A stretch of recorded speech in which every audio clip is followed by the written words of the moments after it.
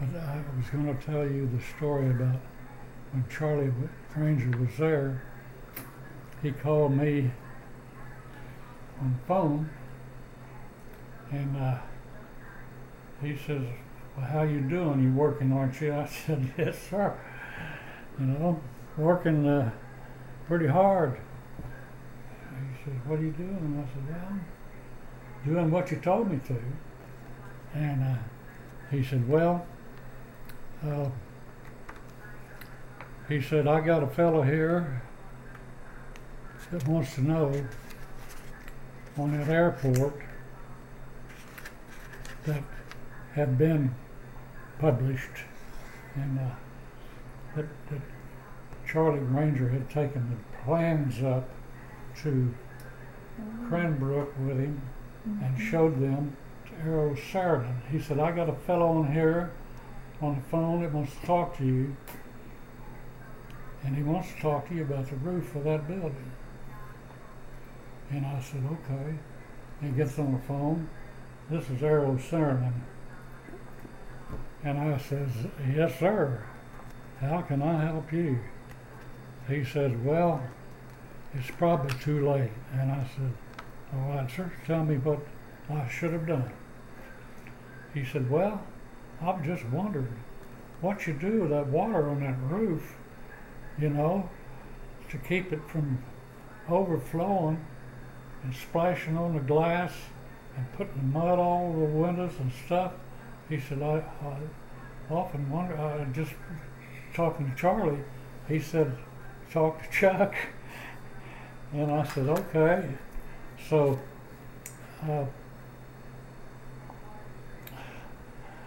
he said, "Well, tell me about it." And I said, "Well, sir, you know, every time it loops down, of course, it collects water." And he said, "Yeah, what keeps it from going over on the airport? Yeah, I mean on the where the planes are." He said, "You're going to get splashed on the planes and stuff." And that's when they had the planes. They didn't do like they did now. You had to get off and walk to them. That's right. And No loading bridges. nope. And he says, "And people will get soaking wet." And I said, "No, sir. They're sloped slightly. Number one, they're sloped slightly toward the outside." He said, "Then it's going to splash on the windows and be mud all over the place." I said, "No, sir." He said, "Well, tell me what." I said, "Well, each one of them does have a slope away from where the planes are. You can't see it, you can't tell it. And also, each one of them has a roof drain in the middle of it, or not in the middle, toward the edge. And what you can't tell is that the edge slopes up a little toward that." And I said,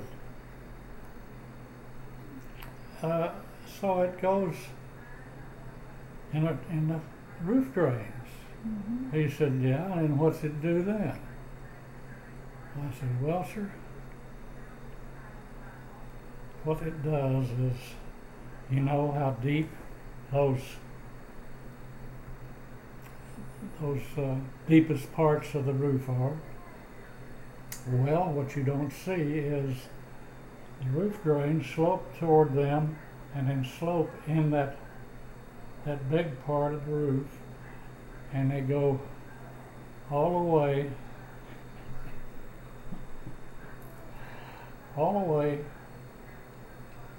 to the mechanical room, which is way down, you know, it was way down to the east side of the room. And they go down there, and he says, "What do? You drain the water and you flood the mechanical room?" I said, "No, sir. We thought of that ahead of time. We drilled a two holes in there in the concrete in the mechanical room. One of them we drain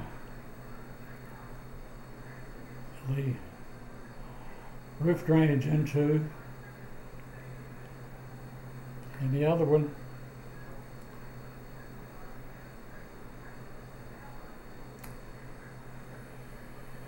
it runs into a spring and pushes up the water into the mechanical room, which has a pump which pumps it into, when you turn it on, it pumps it into the water-cooled air conditioning system for the eastern part of the building, because they didn't air condition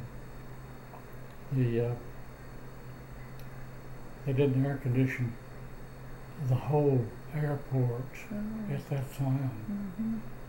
They didn't have the same systems that they had. All they had was water-cooled systems, and they used to have these big coolers on the roof. Well, we had a water-cooled, but it wasn't on the roof, it was in there. And how we did it was pump it here and push it up here. Pump it here, push it up here. So consequently, that was that story, and I'm sorry for taking up your time. No, Mr. Saarinen was impressed, I take it, after he heard your explanation. He didn't have any more questions? No, he says, well, he says, good luck to you. He says, I hope it doesn't flood. And I said, no, sir, if it floods, we all gonna be in trouble anyhow.